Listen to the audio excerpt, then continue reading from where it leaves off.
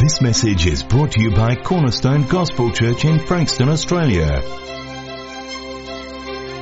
Praise God. Well, let's get into our message here this morning, and we'll keep moving along.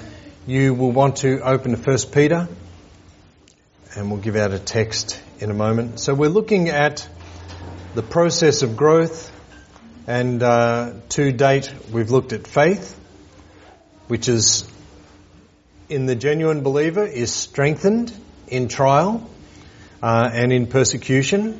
And, if you're a genuine believer, you may even be persecuted in a religious organisation that goes by the name of the church. That does happen, and it's not uncommon. We looked at time, that despite our desires, that we want everything to happen immediately, God has things in His time frame, and He is working at things, and He will complete it in His time. And one of our functions is to keep our hearts focused on the Lord through the trying of your faith. We looked at acceptance. The Father accepts all who have placed their faith in Jesus Christ because they are found in Jesus Christ. All believers have full acceptance in Jesus, and that acceptance is not on the basis of any merit that we have. And so, some idea that a certain culture might be closer to God, or have some sort of divine right, or something like that. That is not the case. It has always been, and is always, and will always be about faith in Jesus Christ. And we thank God for that we have acceptance in Christ. That God has a purpose. His purpose is that He would mould and shape your life into conformity to the character and person of Jesus Christ. And Romans 8 verse 29 particularly talks about that. 2 Corinthians 4 verse 11, Paul actually makes the plea that the life of Jesus might be made manifest in your mortal flesh.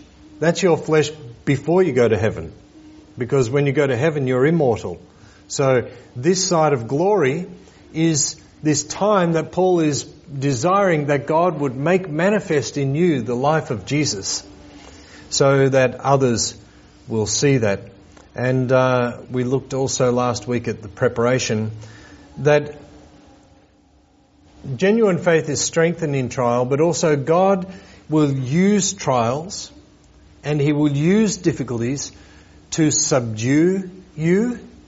Maybe in areas of your life, areas of character that need development. It could be that there is an innate sense of arrogance in your life, and so God will use trials in order to defeat that, so that He can subdue you, He can chasten you, and refine you, and all of this is part of His working in your life.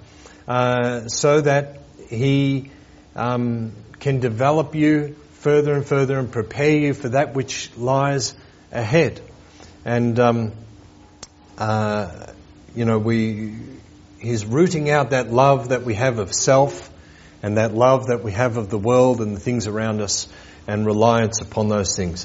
So let's have a look this morning briefly at the idea of being complete in Christ. 1 Peter chapter 1. These are very fundamental ideas in the Christian life, and why would we look at them? And the reason is simple, is because your Christian life can be no better than the source upon which it is based. You'll find there are two really extremes in the Christian world.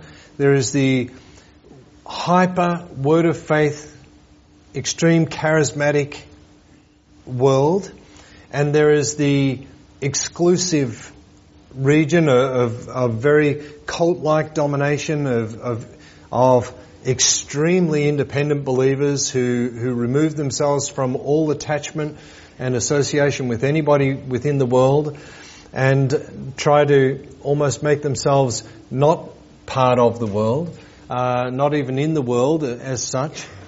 I had a friend in Tasmania, for example, who approached someone to mow his lawns, and the man was forbidden to mow his lawns by the church that he was a part of, because my friend was a bit on the charismatic side, and so this other fellow was part of the exclusive brethren, and the church told him that he wasn't allowed to mow his lawns. He had a lawn mowing business. So the only lawns he mowed were people from within the church. And that's all he did. And that's how he built his business. And non-Christians, interestingly. So there are these kinds of extremes within Christianity, but actually they are just a fruit. They're a product of the seed. The seed contains within it all of the genetic code that is going to make the plant and going to make the fruit that comes from that plant. And so, we're looking at these kinds of foundational issues because they help us in growing correctly, because we are making sure the right seed is being planted in our hearts. And youth and immaturity tend to act faster and think later, if at all.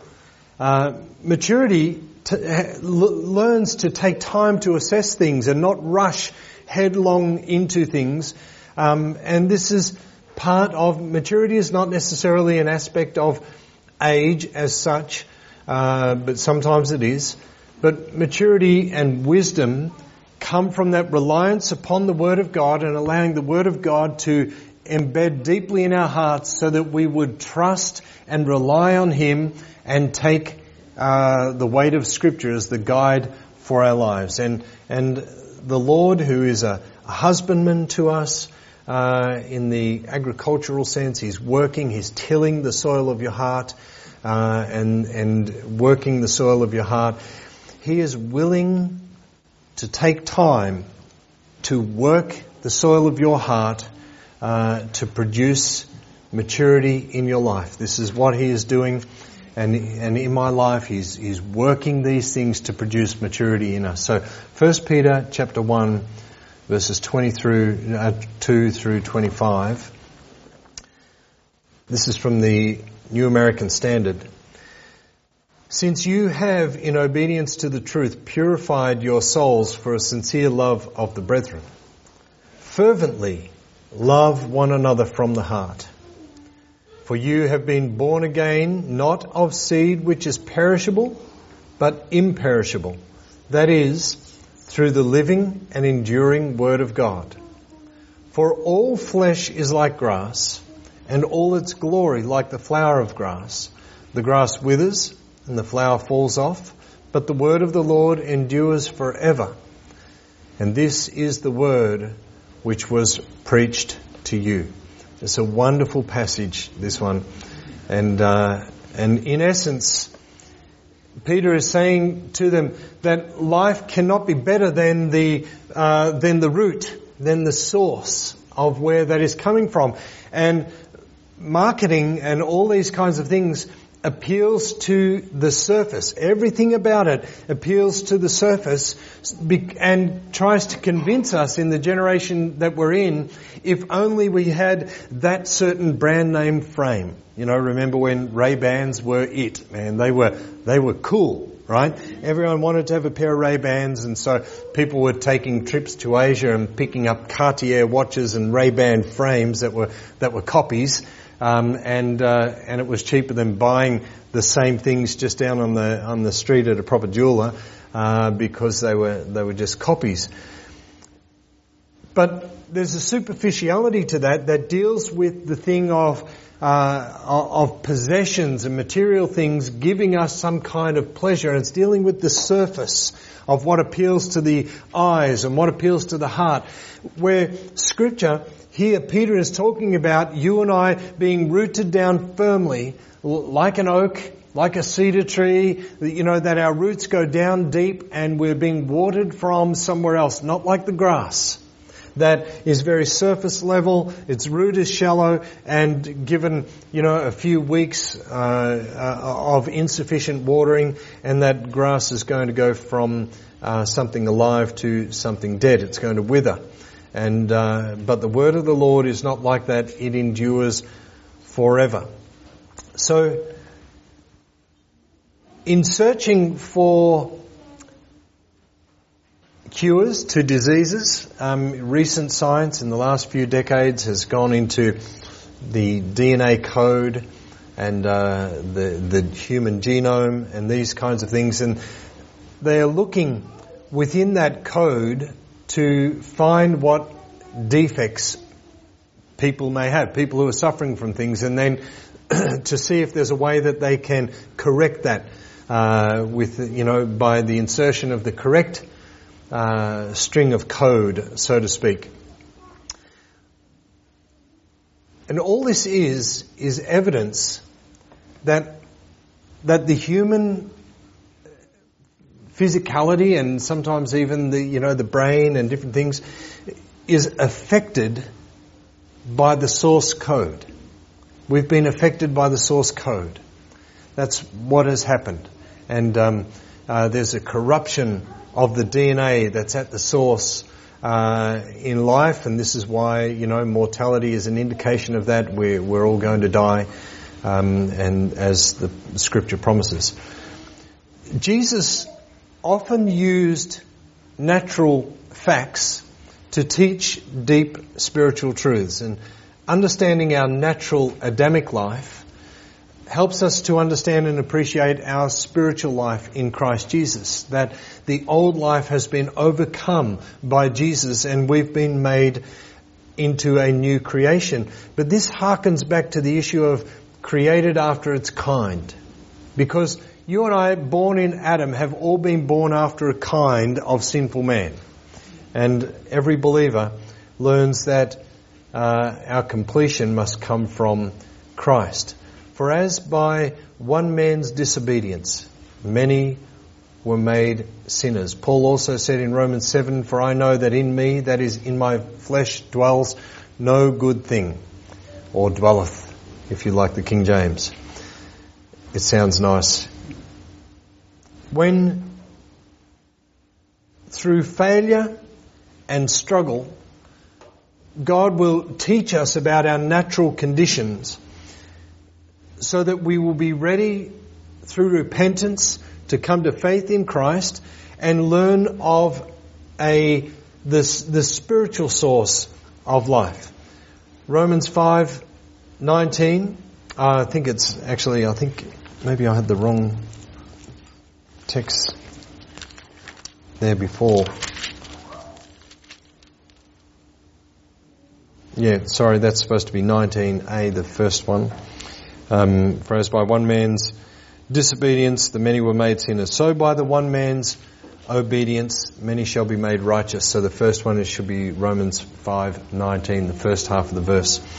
By one man's obedience many shall be made righteous. Now, why and how is this possible? Well, in Colossians, Paul says in Colossians 2, I thought I had this one up for you. It's not all fully prepared. There was a few distractions while getting this ready. For in him all the fullness of deity dwells in bodily form, and in him you have been made complete. Colossians 2:9 and 10. In Jesus you have been made complete, and he is the head over all rule and authority. In him you have been made complete. How is that possible? Because in him all the fullness of deity, in other words, into that human frame, all of the Godhead that could be physically fit was crammed in. And so there are two main aspects. Remember, we are talking about the source here. S-O-U-R-C-E, source, not S-A-U-C-E. We're talking about the source of life here. the source of life for you. And so, as unregenerated people, as before we are born again, you and I are of the Adamic source, and sin rules and reigns in our lives. And that's why we often, before being born again, through the frustrating hand of the Lord, He starts to make us aware of our sin, and we begin to battle with these kinds of issues, and we wonder why it is that we want to do something a certain way, but we keep tending toward the sinful preoccupation with life, and that is the Adamic source of life at work in us.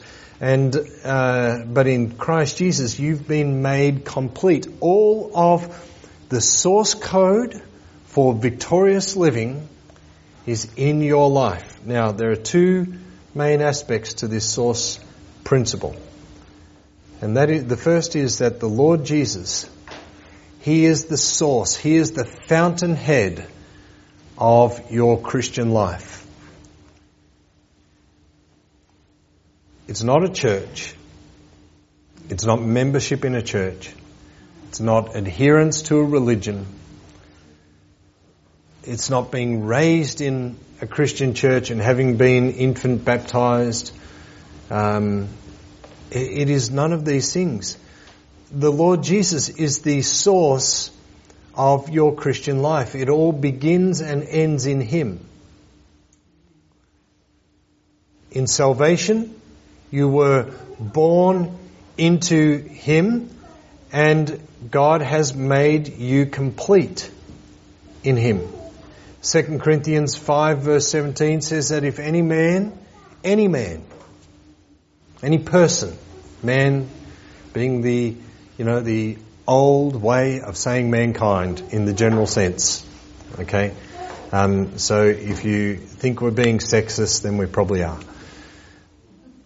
If any man is in Christ Jesus, he is a new creation. The old has gone. Behold, all has become new. All. It's all there. So Christ as the source of life. He is all the source of life for you, and you have been made complete in Jesus Christ. Hallelujah.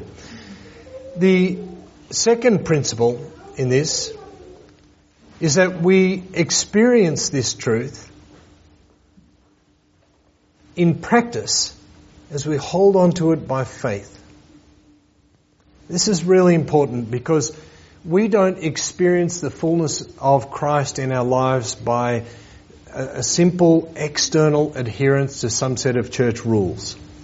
You know, as I look out in our congregation and as I stand here, just about everything visually is different from the church where Suzanne and I were involved for many years. You know, like it was suit and tie kind of stuff. Everybody wore suit and tie. Ladies all wore skirts, all this kind of thing that went on. Very much that type of thing. And there was a great emphasis put on the external. And as a result, whether that's external performance or appearance, all these kinds of things, but the result of that is that people then begin looking at the externals as indicators somehow of what might be occurring internally. And this is really dangerous. This is a very dangerous thing to do because we then begin judging people by the external. And more often, the controls become more and more rigid over people's lives because we need to fine-tune this mechanism for assessing people's spiritual growth and development. You say, man, that sounds cult-like. Yes, it does, because it is cult-like.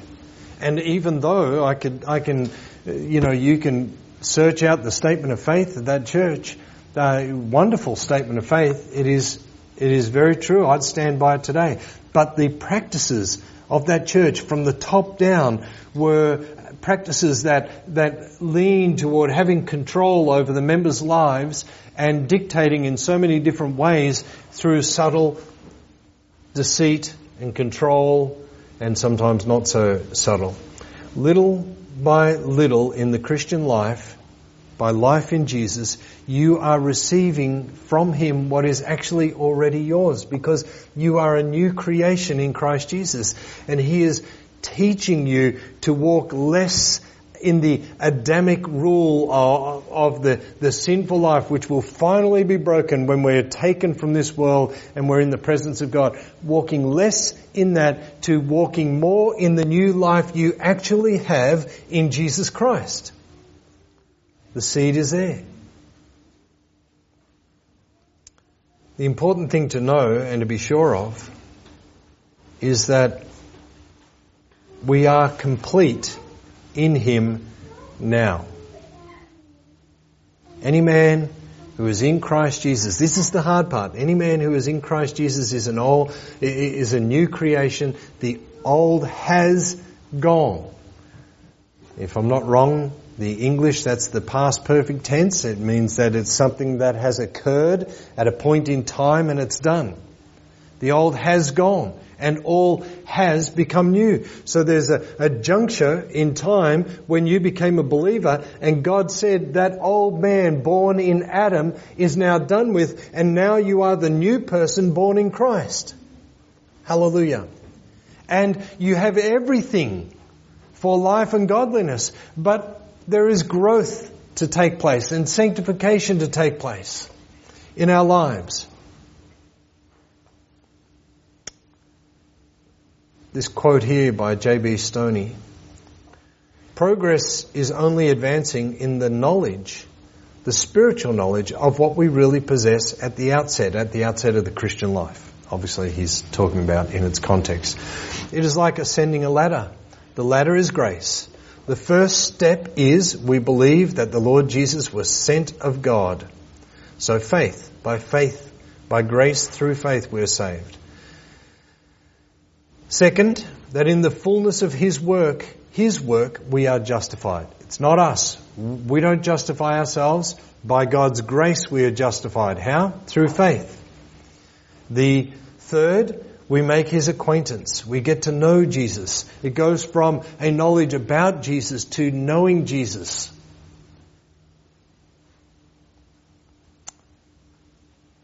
Fourth, we come to see Him in heaven. We know our association with Him there and His power here.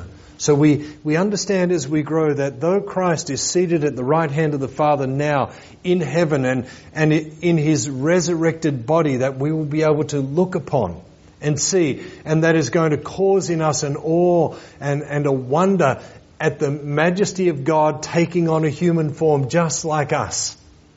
The Scripture says that there's nothing significant in Him that caused people to look at Him. It wasn't like people choosing Saul. Why did they choose Saul? Because he was head and shoulders above the rest of them. They chose Saul for physical attributes. But the Scripture makes it really clear that Jesus was not, there was nothing admirable about Him as such. He's an ordinary looking bloke, to use the Hebrew phrase. But we'll look upon Him. And so as we grow in our knowledge of Him, we realize that though He's seated there, He is working here. There's a work He's accomplishing here in our lives. Fifth, we learn the mystery, the great things we're entitled to because of being His body. Sixth, that we are seated in heavenly places. That's Ephesians 2, in Christ Jesus. That's a present reality. So you're in 66 Bradman Drive in Cranbourne West, but the Scripture says you are seated with Him now in heavenly places. This is the spiritual reality of what is true.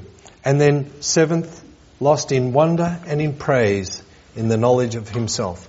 That the Christian life is something that should take us from being as we are now to that. As we grow in Jesus Christ, we will grow in our wonder and amazement of Him. Think back to yourself before being saved. You know, it's not like God got a bargain with us. You know, this is not like going into the Bentley dealership, and he says, "Oh, we've got a special on today for you. When you walked in the door, 10 cents, you can have the latest Bentley." Yeah, that's a bargain. God didn't get a Bentley for 10 cents. He got something broken for the blood of his Son. It's the other way around. And so since we are complete in our Lord Jesus Christ, it's not going to do in our lives to try and add to that completion. This is the great tragedy of the works-based religion. You know, Mormon doctrine, I do my best, Christ makes up the rest. That's just a formula for broken people. That when they get past that point of self-righteousness and they begin seeing their sin, finally, when they start reading Scripture independent of the teachings of Brigham Young or whoever it might be, and they start reading the Scripture and they see, that they're incomplete and insufficient to do their best. They have nothing to offer God. It's not that Jesus makes up the rest, that he fills the gap. So it's a matter of walking by faith. It's a matter of receiving by faith. It's a matter of appropriating by faith from the ever-abundant source of life, Jesus our Lord. Walter Marshall, not to be confused with Walter Martin, and if you want an excellent book, if you're evangelizing and you are dealing with cults, then Walter Martin's great book, The Kingdom of the Cults, is a fantastic book. If you have any interest at all, it's a beauty. Walter Marshall, though, a great preacher, said Christ's resurrection was our resurrection to a life of holiness, as Adam's fall was our fall into spiritual death. And we are not ourselves the first makers and formers of our new holy nature, any more than our original corruption. But both are formed ready for us to partake of them. And by union with Christ, we partake of that spiritual life that he took possession of for us at his resurrection. And thereby we are enabled to bring forth the fruits of it, as the Scripture showeth by the multitude of a marriage union. Romans 7 verse 4, married to another, even to him who is raised from the dead, that we should bring forth fruit unto God. Our part is not the production. Our part is the reception of Christ. We're not producing righteousness. We're receiving Jesus. And he's producing that in our lives. Now this entails receiving, this receiving of Christ entails a couple of things. Bible-based fact-finding.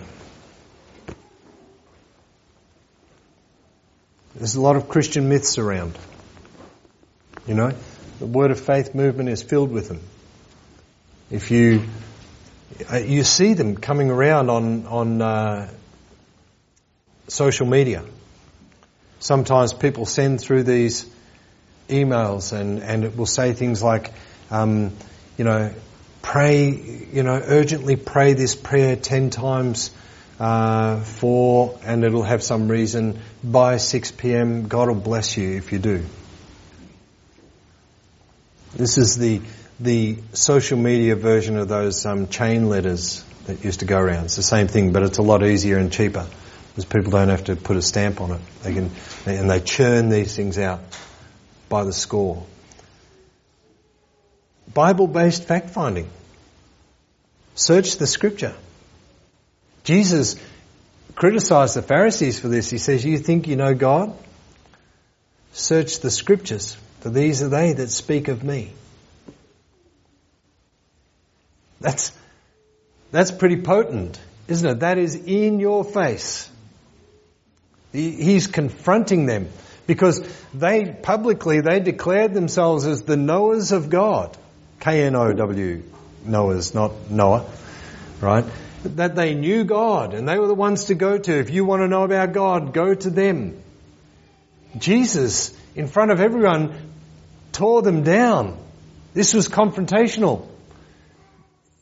You think you know God? Search the scriptures and you'll find it is talking about me.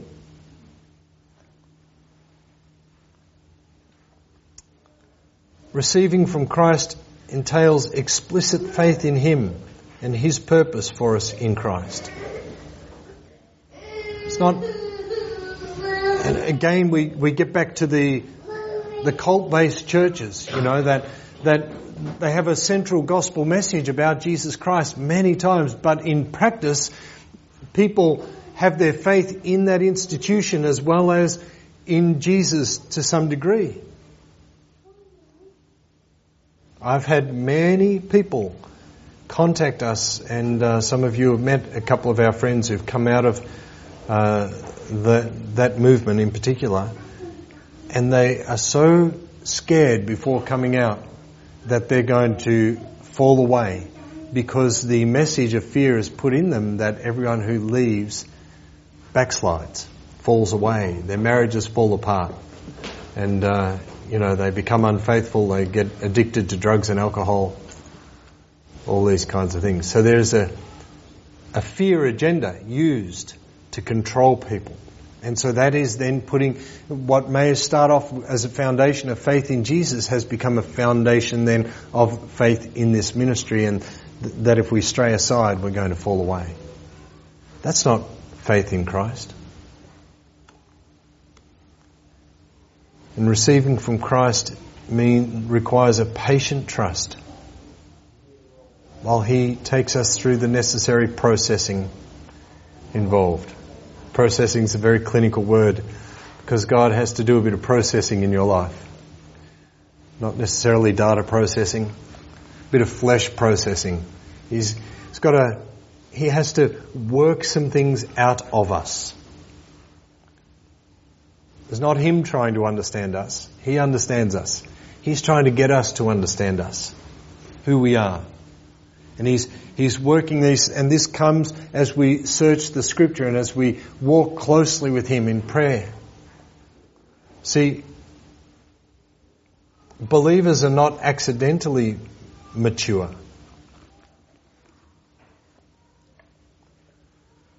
We don't accidentally mature through though we're complete in Christ. So this is kind of this is what they're called the now but not yet doctrines. Now we're seated in a heavenly place. Now we are complete in Jesus. But we're not yet fully matured. So there is a now present spiritual reality and there is a now present earthly reality about your Christian life. Your soul is secure in Jesus Christ. But here you've got some maturing to do in this life. While we live on this mortal coil, we have some maturing to do. And God is working that in us. And this spiritual growth is not an accident. It requires hunger. It requires determination. And it requires meditation and thoughtfulness. We were talking with the granddaughters on the way to church this morning about some of the great accomplishments that people have made in history and how did they come to doing those things, and most of those amazing accomplishments happened, or many of them happened before the time of computers and TV and all this sort of stuff, maybe even electricity, when people discovered all kinds of things about gravity and displacement and about extracting oil from an olive. Like, who thought that? Who plucked one of those hard, bitter fruit and ate it and thought, I think I can get oil out of this? And then decided that they were going to press it and get oil out of it and then have this wonderful, healthy commodity for cooking and eating for years to come. Who thought of that? It wasn't somebody sitting and watching The Block or My Kitchen Rules. It was someone who, through thoughtfulness and experimentation and time, came across this and worked this out somehow. And in the same way, and it may just be that they sat on an olive and had an oily stain on their burlap sack that they were wearing. But whatever it was, they worked that thing through thought and meditation, through considering it, giving consideration to it. And this is part of the process of the spiritual life, that you and I would hunger for the Lord, that we would be determined to see that growth in our lives, that we would meditate and think on spiritual things. I keep coming back this morning to our previous experience in our old fellowship, and 7 days a week we were busy doing things in that organisation, 7 days a week. So much so that there was often very little time for the disciples, as they were called, the boys anyway, were called, for the disciples to actually grow in Scripture and research. Everything was given as like a bowl of porridge in the morning, easy to digest, nothing deep and substantial. Christianity concentrates itself into this narrowed down perspective of trying to gain the fullness of the revelation of Jesus. That's where life and vitality for your Christian life is. That we would narrow down our focus into that issue of who is Jesus?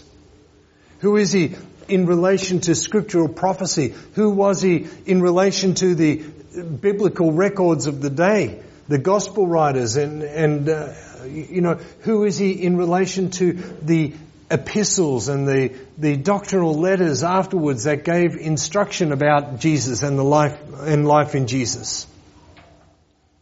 Because we don't need to speculate about Jesus. There is plenty within Scripture to fill up the source of searching in your life.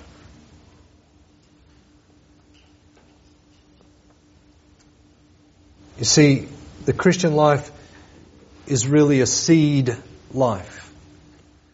Seeds are amazing things because they have the full reproduction of their life source. I like my veggie patch, and I do enjoy planting seeds. I'm very impatient. I don't like the waiting time in between. But I do enjoy planting seeds, and I do look at them and just think, this is pretty amazing because this little seed does not look like a zucchini.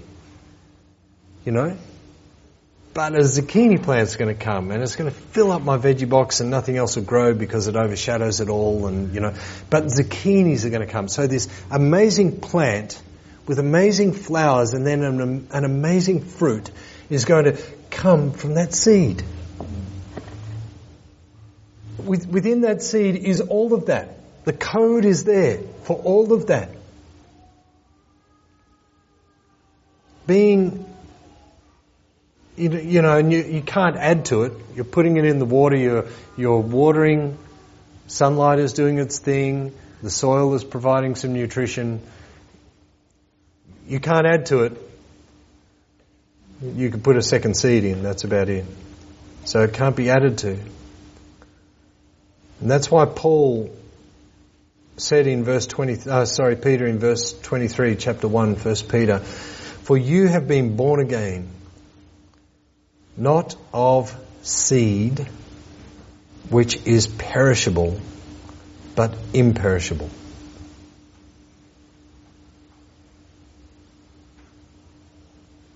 In Adam, you were born of the corrupted seed of death.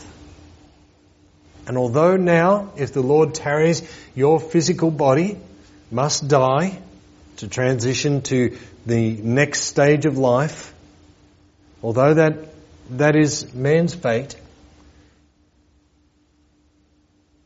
your inner man, through faith in Christ, has been born again of an incorruptible, imperishable seed of new life in Jesus Christ.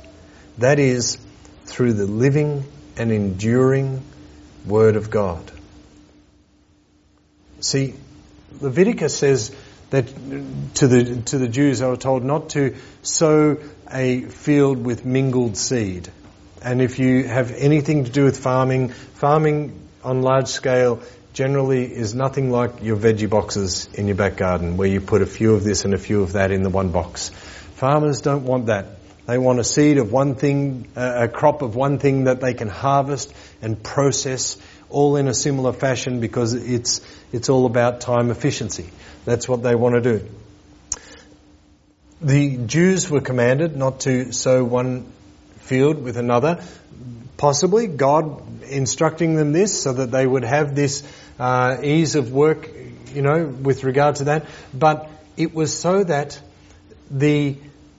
this whole symbolism of their separation from the world around would be seen, and that as they walked by faith in Jesus, in the Lord, because they didn't know His specific name at that time, as they walked by faith in Him and were obedient to Him, He would bless them, and their crops would produce, and they would see bounty out of that through that obedience. And so by faith, we're not to sow mingled things. The seed has been planted. If you're born again, the seed's been planted. You're a new creation, and God is developing His divine life in you. It's interesting, isn't it, that Jesus said, if you've seen me, who have you seen? The Father. All of the Father has been revealed to you in me. That's a phenomenal statement. And now what God the Father is trying to do is show the world Jesus through you.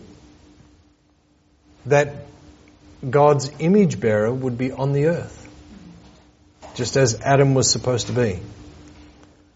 The Father's perfect likeness, created in the Messiah.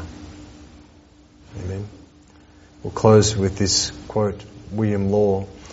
A root set in the finest soil, in the best climate, and blessed with all the sun and air and rain can do for it, is not so sure a way of its growth to perfection as every man be, whose spirit aspires after all that which God is ready and infinitely desirous to give him. For the sun meets not the springing bud that stretches toward him with half the certainty, as God, the source of all good, communicates himself to the soul that longs to partake in him. We'll rephrase it.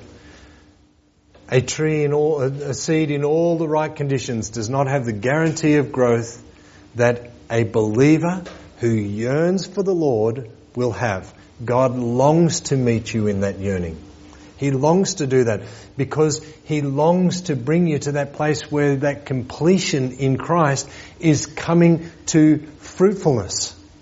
You're complete in Him. He wants to bring the fruit out. Just like that seed that has all of the source code in it for that wonderful plan. God, all the source code is there in Christ Jesus. God wants to bring that forth in your life. And that's where the essential victory is for the Christian life. There's a story of a Japanese artist, and you can look up his artwork. It's amazing. Hokusai. And I was telling Mackenzie about him, and he goes, "Oh, yes, Hokusai." She knew about him. She'd seen the painting. So, anyway, he said that from the age of 6, I had a mania for drawing the forms of things. By the time I was 50, I had published an infinity of designs, but nothing I produced before 70 is worth considering. He died at 89, declaring that if he could only have 5 more years, he would have become a great artist. This is the Japanese mentality. God hasn't finished with you. It doesn't matter how long you've been a Christian, His best work in your life is still to come. And that should excite you, that the best He's producing is still to come. Yearn for Him, and let the source code of His life is already at work in you. Yearn for Him and let Him bring forth the fruit, because it's all there, ready to come forth. Amen? Hallelujah. Praise the Lord. This is not a word of faith message, but the practical outworkings of it are not about works-based performances, but about you in the privacy of your life just yearning for the Lord with all your heart. He will do the work. Hallelujah. Our Father, we thank you this morning. We praise you for the love you've demonstrated in Jesus, and thank you more, Lord, even that in Christ Jesus you have granted unto us all the fullness of life, Lord God, that we might mature in Him and bring forth the fruit that you desire in our lives, that we could declare to the world around us the reality of the living Messiah, Jesus Christ. We praise you and we thank you. Amen. Hallelujah. Thank you for listening to this message. You're welcome to duplicate this message in its entirety for non-profit purposes. For more information and resources, visit cgc.org.au.